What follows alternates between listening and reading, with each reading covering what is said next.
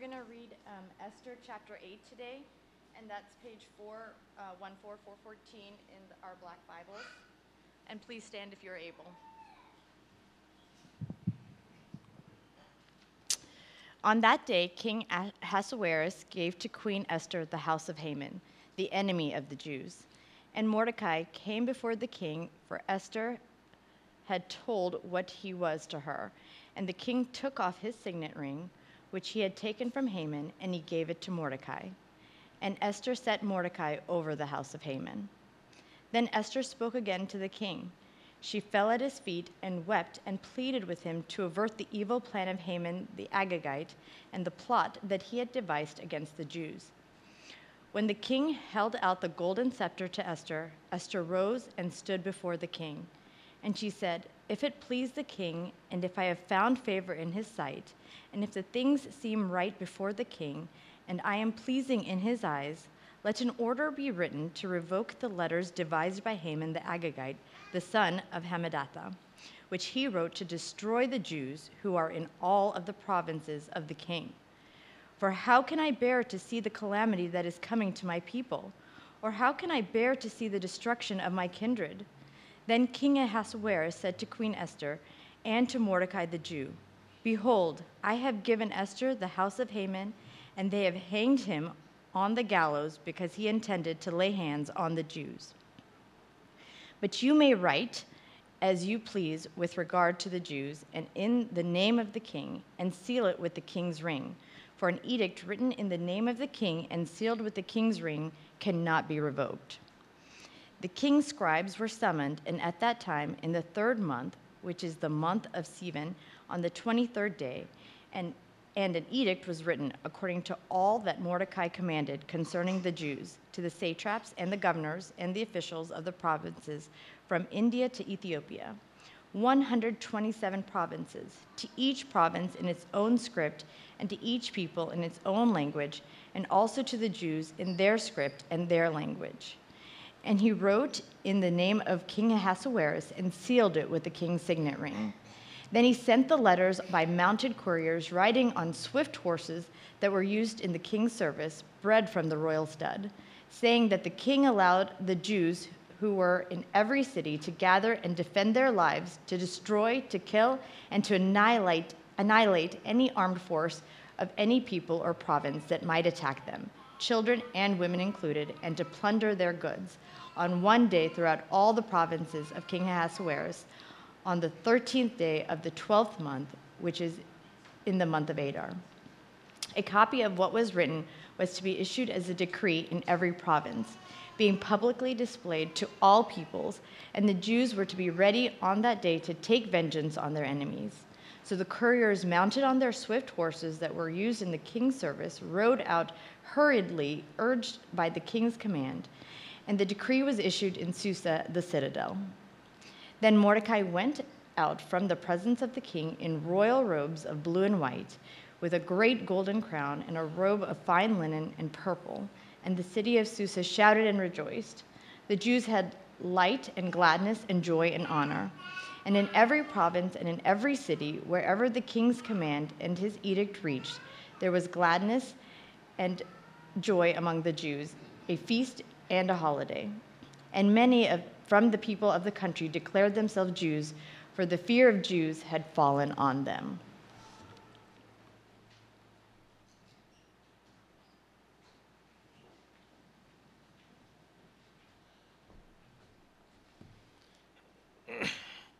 Praise God. I'm so happy to be with you all this morning and to share from the Word.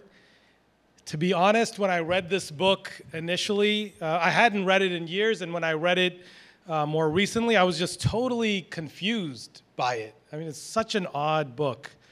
As we were studying it as part of the preaching cohort, where a few of us were gathered to prepare to preach, you know, one thing that stands out is the word God doesn't exist in the book. It's kind of an odd situation, right? The 3 letters, G-O-D, doesn't exist at all. I mean, these characters of Esther and Mordecai are anything but perfect. They're a little bit, odd characters. And, I remember when I was reading through it thinking, well, if anything, I don't want to preach about this massive massacre that happens at the end, because that is such an odd sermon. And then as Ajay was handing out the different sermon assignments, he, of course, assigned me the annihilation passage. I don't know what he was implying, that he thought I could preach this passage, but I'm going to give it a shot. One good thing is it's an incredibly long passage, so Shelley already took half my time by just reading this thing in and of itself, but it's all good. And so I was saying the first couple times when I read it, I was confused. I didn't get it at all, right? I mean, you've got these imperfect characters, and then you've got this war, and the whole thing just seemed like super excessive. But as I read it again and again and again, that confusion began to turn to excitement. Because what I realized was that this passage wasn't about these characters. This passage wasn't about this war, but it was about the fact that God is in control. Not Xerxes, not Haman, not a king, not a president, not any man, not any circumstance. But praise God that God is in control of our lives and for his people. God is for his people. And so, it's really hard to see this when we're going through difficult circumstances in our lives. Maybe when we get passed up for that promotion time and time again, when we lose our job, when we're having sickness and illness, when our loved ones may pass away. I don't know what circumstance you're going through today, but I'm here to encourage you. I'm here to encourage you that the Holy Spirit helps us understand through this scripture that God is in control. It just was exciting to me, and it just brought my heart to life. At the end of so let's jump in. At the end of chapter 7, we see that Haman's plot to destroy the Jews is thwarted. And it's exposed by Esther when she holds this feast. The man who had set this plan into motion to annihilate the Jews from the face of this planet is actually killed. He's hung on the very gallows that he had set up to hang Mordecai. I mean, think about that. The second most powerful man in the land. And just to make sure we understand what land we're talking about, this is a land that stretched from Ethiopia to India, 127 provinces. I mean, this is an incredibly powerful person, and God uses Esther to expose what has happened. And now the number one enemy of the Jews is dead. He's gone. He is gone from the face of the earth. But we see that chapter 7 is just the beginning of a whole series of reversals that God is working for his people. And let's get into chapter 8, because as we go through verse by verse by verse, we see that God is in control of the big and the small. Of every little detail, he is working on behalf of his people. And it starts in the first verse. I mean, on that day, King Ahasuerus, that thing for some reason is a mouthful to me, so I'm going to just use his Greek name, Xerxes, going forward, because if I keep saying Ahasuerus, my tongue is going to get knotted up. On that day, King Xerxes gave to Queen Esther the house of Haman. I mean, let's just stop right there to make sure we're level set on what just happened. These are some very small words. Gave to King Esther the house of Haman. Well, let's go back and check. Who was Haman? Haman was the second most powerful person. Haman was the guy that offered 10,000 talents for the annihilation of the Jews. He hated them so much. If we do some quick research, 10,000 talents is over $1 billion. So Haman is a multi-billionaire. I'm assuming if he's offering up $1 billion to kill some people, he's got to have lots of funds in addition to that. And now the king is giving Esther the house of Haman and making her a multi-billionaire. Well, who is Esther? Let's go back to the passage.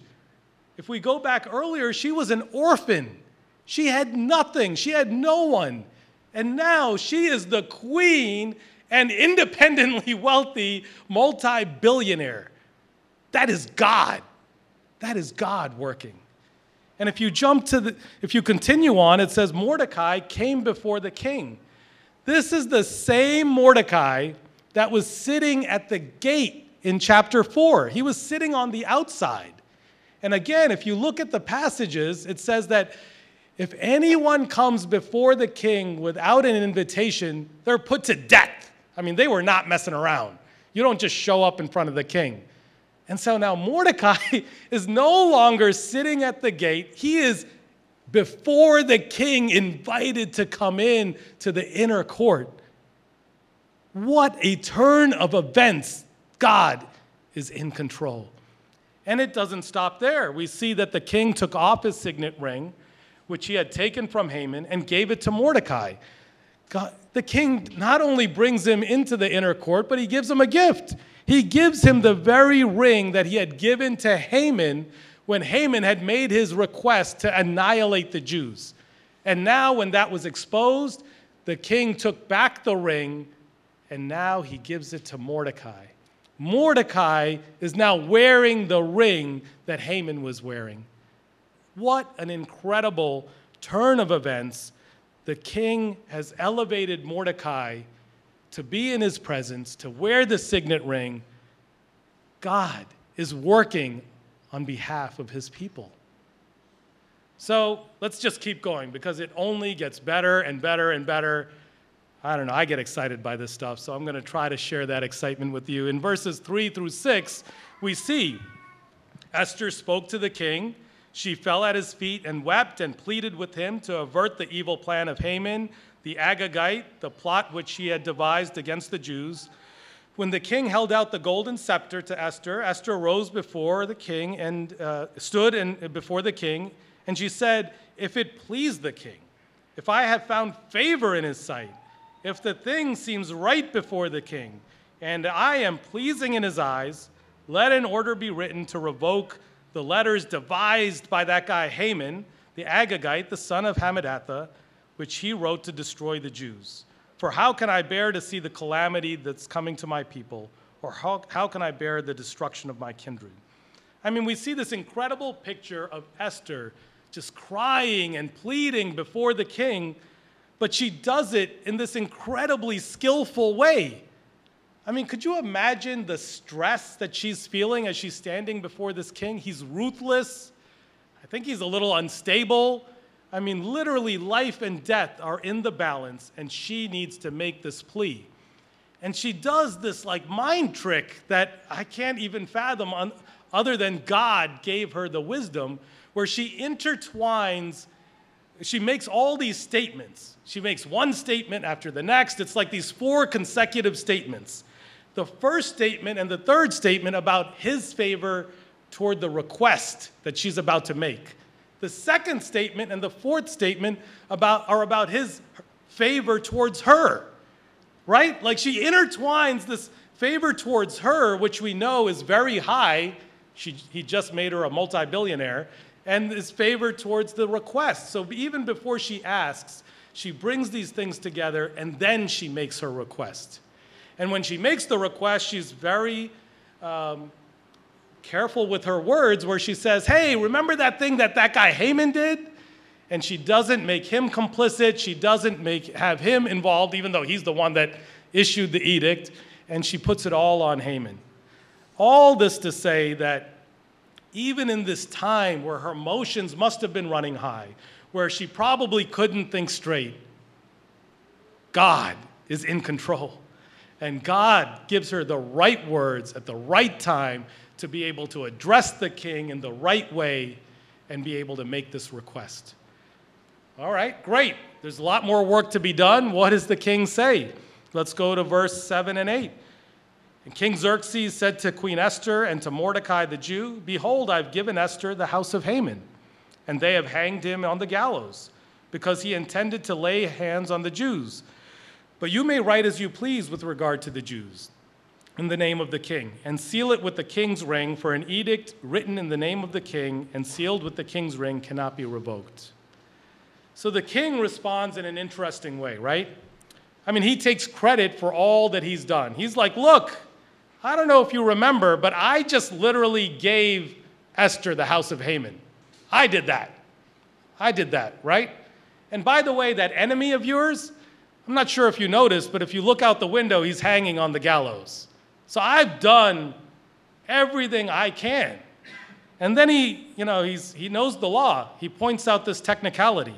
He says, hey, I don't know if you know this, but like an edict issued by the king and signed with the king's ring is irrevocable.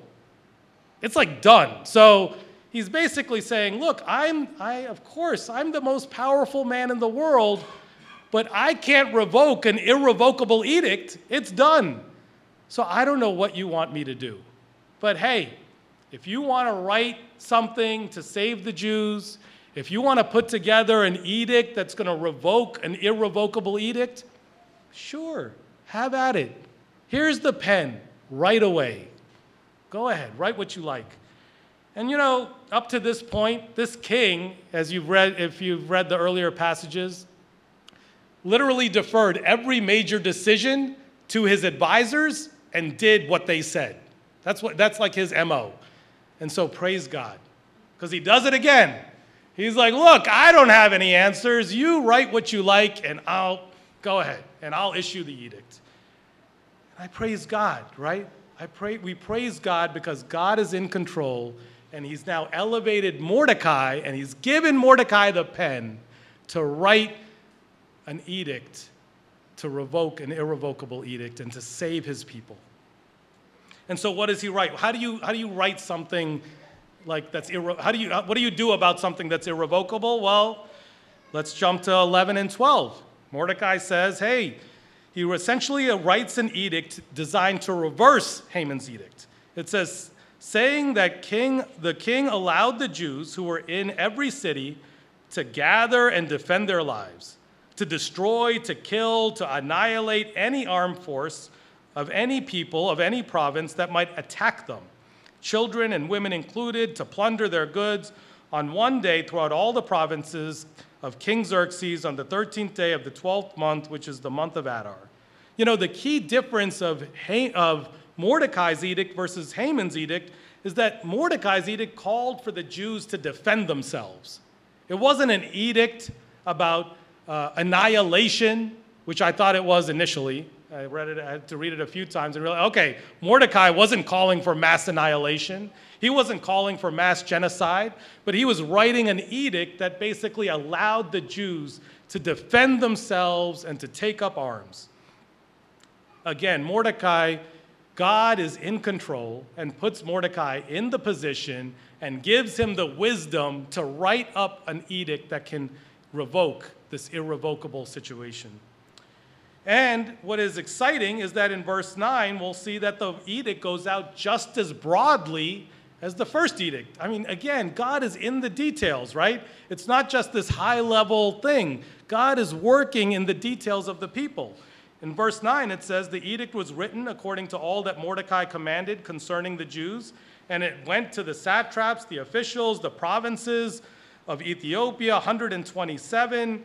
And it doesn't stop there. It says to each province in its own script, each people in its own language, and it's also to the Jews in the script in their language. Because if we go back to chapter 3, verse 12, when the initial edict went out, it went out to all of those people, all of those provinces, but it wasn't written in the language that the Jews could understand.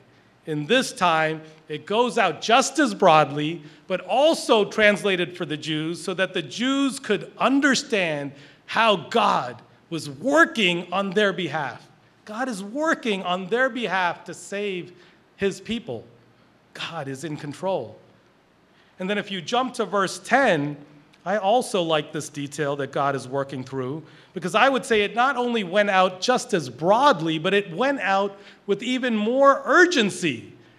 We may be able to debate that, but let's go through the details. The verse says in 10, then he sent the letters by mounted couriers, riding on swift horses, and then were used in the king's service, bred from the royal stud. The royal stud is getting involved here to help the people. In verse 14, the couriers mounted on their swift horses that were used in the king's service rode out hurriedly, urged by the king's command. If you go back to 3, verse 15, when Haman's edict was issued, it says a very simple, the couriers went out hurriedly by order of the king. So I would argue that God, okay, you have this irrevocable edict. We have an edict that's going to revoke it. It goes out just as broadly. It goes out to even the Jews so that they understand. And it goes out with even more urgency, royal studs getting involved in all. And it's going out to all the people. But, you see the king getting involved. He's offering up his royal horses. He's urging the people to go out. I can understand Esther feeling urgency, right? This is her people. I can understand Mordecai feeling urgency. This is his people. But the king, Xerxes, who doesn't know their God, he doesn't know their people, but God is using King Xerxes to save his people now. And he is working through him to drive urgency. Brothers and sisters, God is in control. And he is working on our behalf through his people and through the people around us. He is working and he is in control.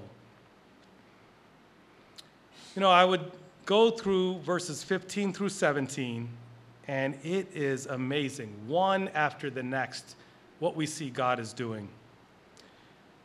15, Mordecai went from the presence of the king in royal robes, blue and white, with a golden crown and a robe of fine linen.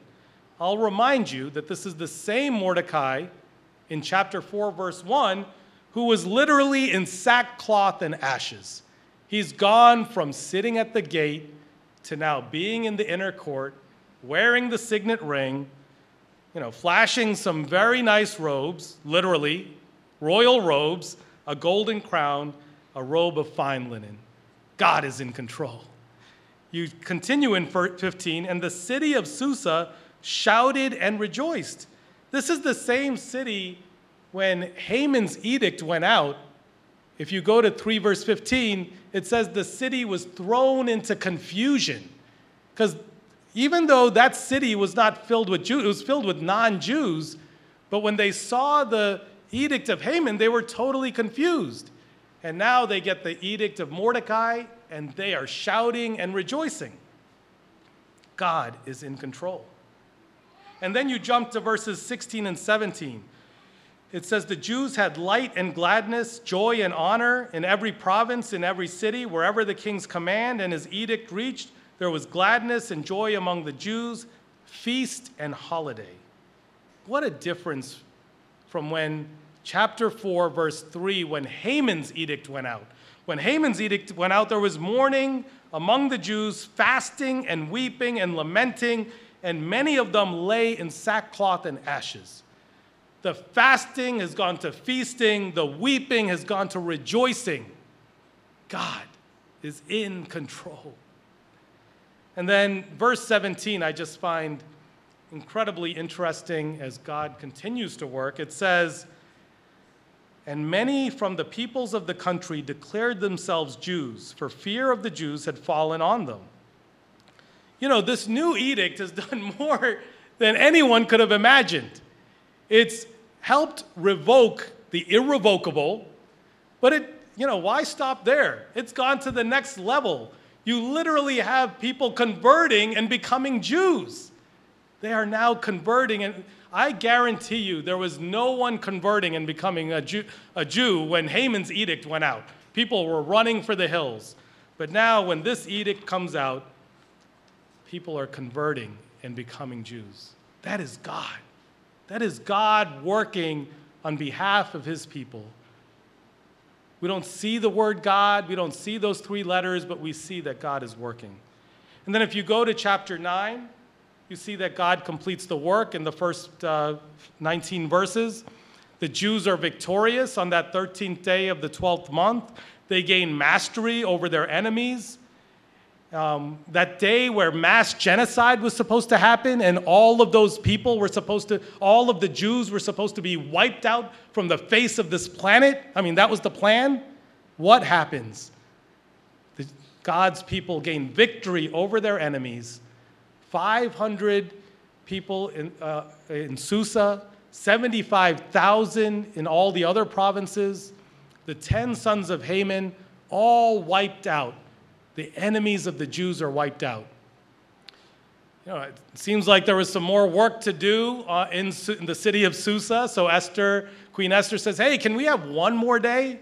One more day? And so they get one more day in the city of Susa. Another 300 of their enemies are wiped out. God is in control. God is in control. And we find that on the 14th day that the Jews are celebrating, it says, we hold the 14th day of the month of Adar as a day for goodness and feasting, as a day of holiday, a day in which they send gifts for food to one another. He's transformed their mourning into celebration. I would argue, my friends, is this all just coincidence? Is this all just happenstance or circumstance? Did all of these things just happen to come together? I would say, brothers and sisters, no. God is working on behalf of his people, and God is working on our behalf, on your behalf, through all of our difficult circumstances. Back in 2012, I received this phone call that I had dreaded receiving for a long time. And I don't know that I've actually articulated this fear or verbalized this fear until right this minute. But for years leading up to that phone call, I actually had this fear of receiving a call that one of our parents would be diagnosed with cancer. I just had this fear. And in August of 2012, we got a call from mom and dad that dad was diagnosed with multiple myeloma. I'd never heard of multiple myeloma. Has anybody here heard of multiple myeloma? The doctors? There's a lot of doctors here. I hope you've heard of multiple myeloma. I'm just checking. But I don't know, 1% of people are diagnosed with that. So we started looking. It's a cancer of the blood. And so we started looking it up, and I started researching. We all did, and the treatments were limited. There was no cure. And it basically said that dad had 5 years to live. And so he started some treatment, he started chemo, and I would say that, for those 5 years, he had some moments of remission, but for the most part, his life was a living hell. It was torturous. This was a man that into his mid-60s, I still remember, I'd seen it, and I would hear stories of Dad, he was on the roof. I was like, Dad, what are you doing on the roof? I'm like, oh, he's retarring the roof. I'm like, what? He's climbing under cars to fix them and crawling under trains because that was his job. And all that to say he was very active, very lively into his 60s. But after these 5 years, towards the end, he could barely even lift his spoon to eat, let alone walk. And during this whole time, you know what his big dream was? His dream wasn't to get better so that he could travel the world. It wasn't to, amass a lot of wealth. To be honest, it wasn't even really to hang out with us. He wanted to go back to India and preach the gospel. You see, the 20 years leading up to this, he was a missionary and he was traveling to India and preaching the gospel. And so his dream was to spend his retirement years going back to his homeland and declaring that Jesus is Lord. And so that didn't happen. That wasn't God's plan. And, like clockwork, in October of 2017, Dad went on to be with the Lord. And God was so gracious. He gave us a few minutes. He gave us a few minutes with him before he passed. He was unconscious. We didn't think we would have any time with him. And by only the mercy and grace of the Lord, he regains consciousness and he starts to talk to us. And the last words that he has to say to us is, fight for Jesus. The last words he has to say to us is, fight for Jesus. You see, even after he went through 5 years of living hell and didn't get to live out his dream, he knew one thing to be true: that God is in control of this situation, that Jesus Christ is my Lord, and even in death, I will praise him because he is in control. God is in control. I don't know what you're going through or why, but I do know this to be true, that if you confess Christ to be your Savior, he is in control. So I mentioned that I didn't know why this passage was assigned to me. I don't consider myself an nihilist, so it clearly wasn't that purpose. But I was thinking, I hadn't preached in a long time, and preaching here is serious. I don't know if you know. It takes a lot. Like for me, I have to prepare for like 3 months before I can preach. Like, I don't know, I just have to prepare. And due to life circumstances, there wasn't a season to prepare for 3 months to preach. But earlier this year, I did ask Ajay, like I felt like there was an opportunity to free up some time to prepare. And so I asked Pastor Ajay, and there was this preaching cohort, and I jumped in and I started studying this passage, and it came to life within me and my wife, this truth about how God is in control in a new way. In a new way, it like came to life. And I mentioned this because it was so critical, because I got approached by my company about 45 days ago. So I don't believe this was all coincidence or accident that I'm preaching. Because I got approached 45 days ago about this opportunity. And just to be clear, like I'm a Philly guy, right? I was born in Boston for 10 years, 10 worst years of my life. Then I came to Philly. I saw the light, like 32 years of amazing bliss. It's like, every day is rainbows and sunshine. If you cut me, I'm telling you, it's green, like green. I mean, George is my cardiologist. He takes my blood regularly. I mean, he mentioned, hey, it's kind of weird that your blood is green, but everything else looks good. And so, leaving Philly is like not the furthest thing from our mind. Live here, be buried here, maybe, out in front of 7 Mile Road if we could do that.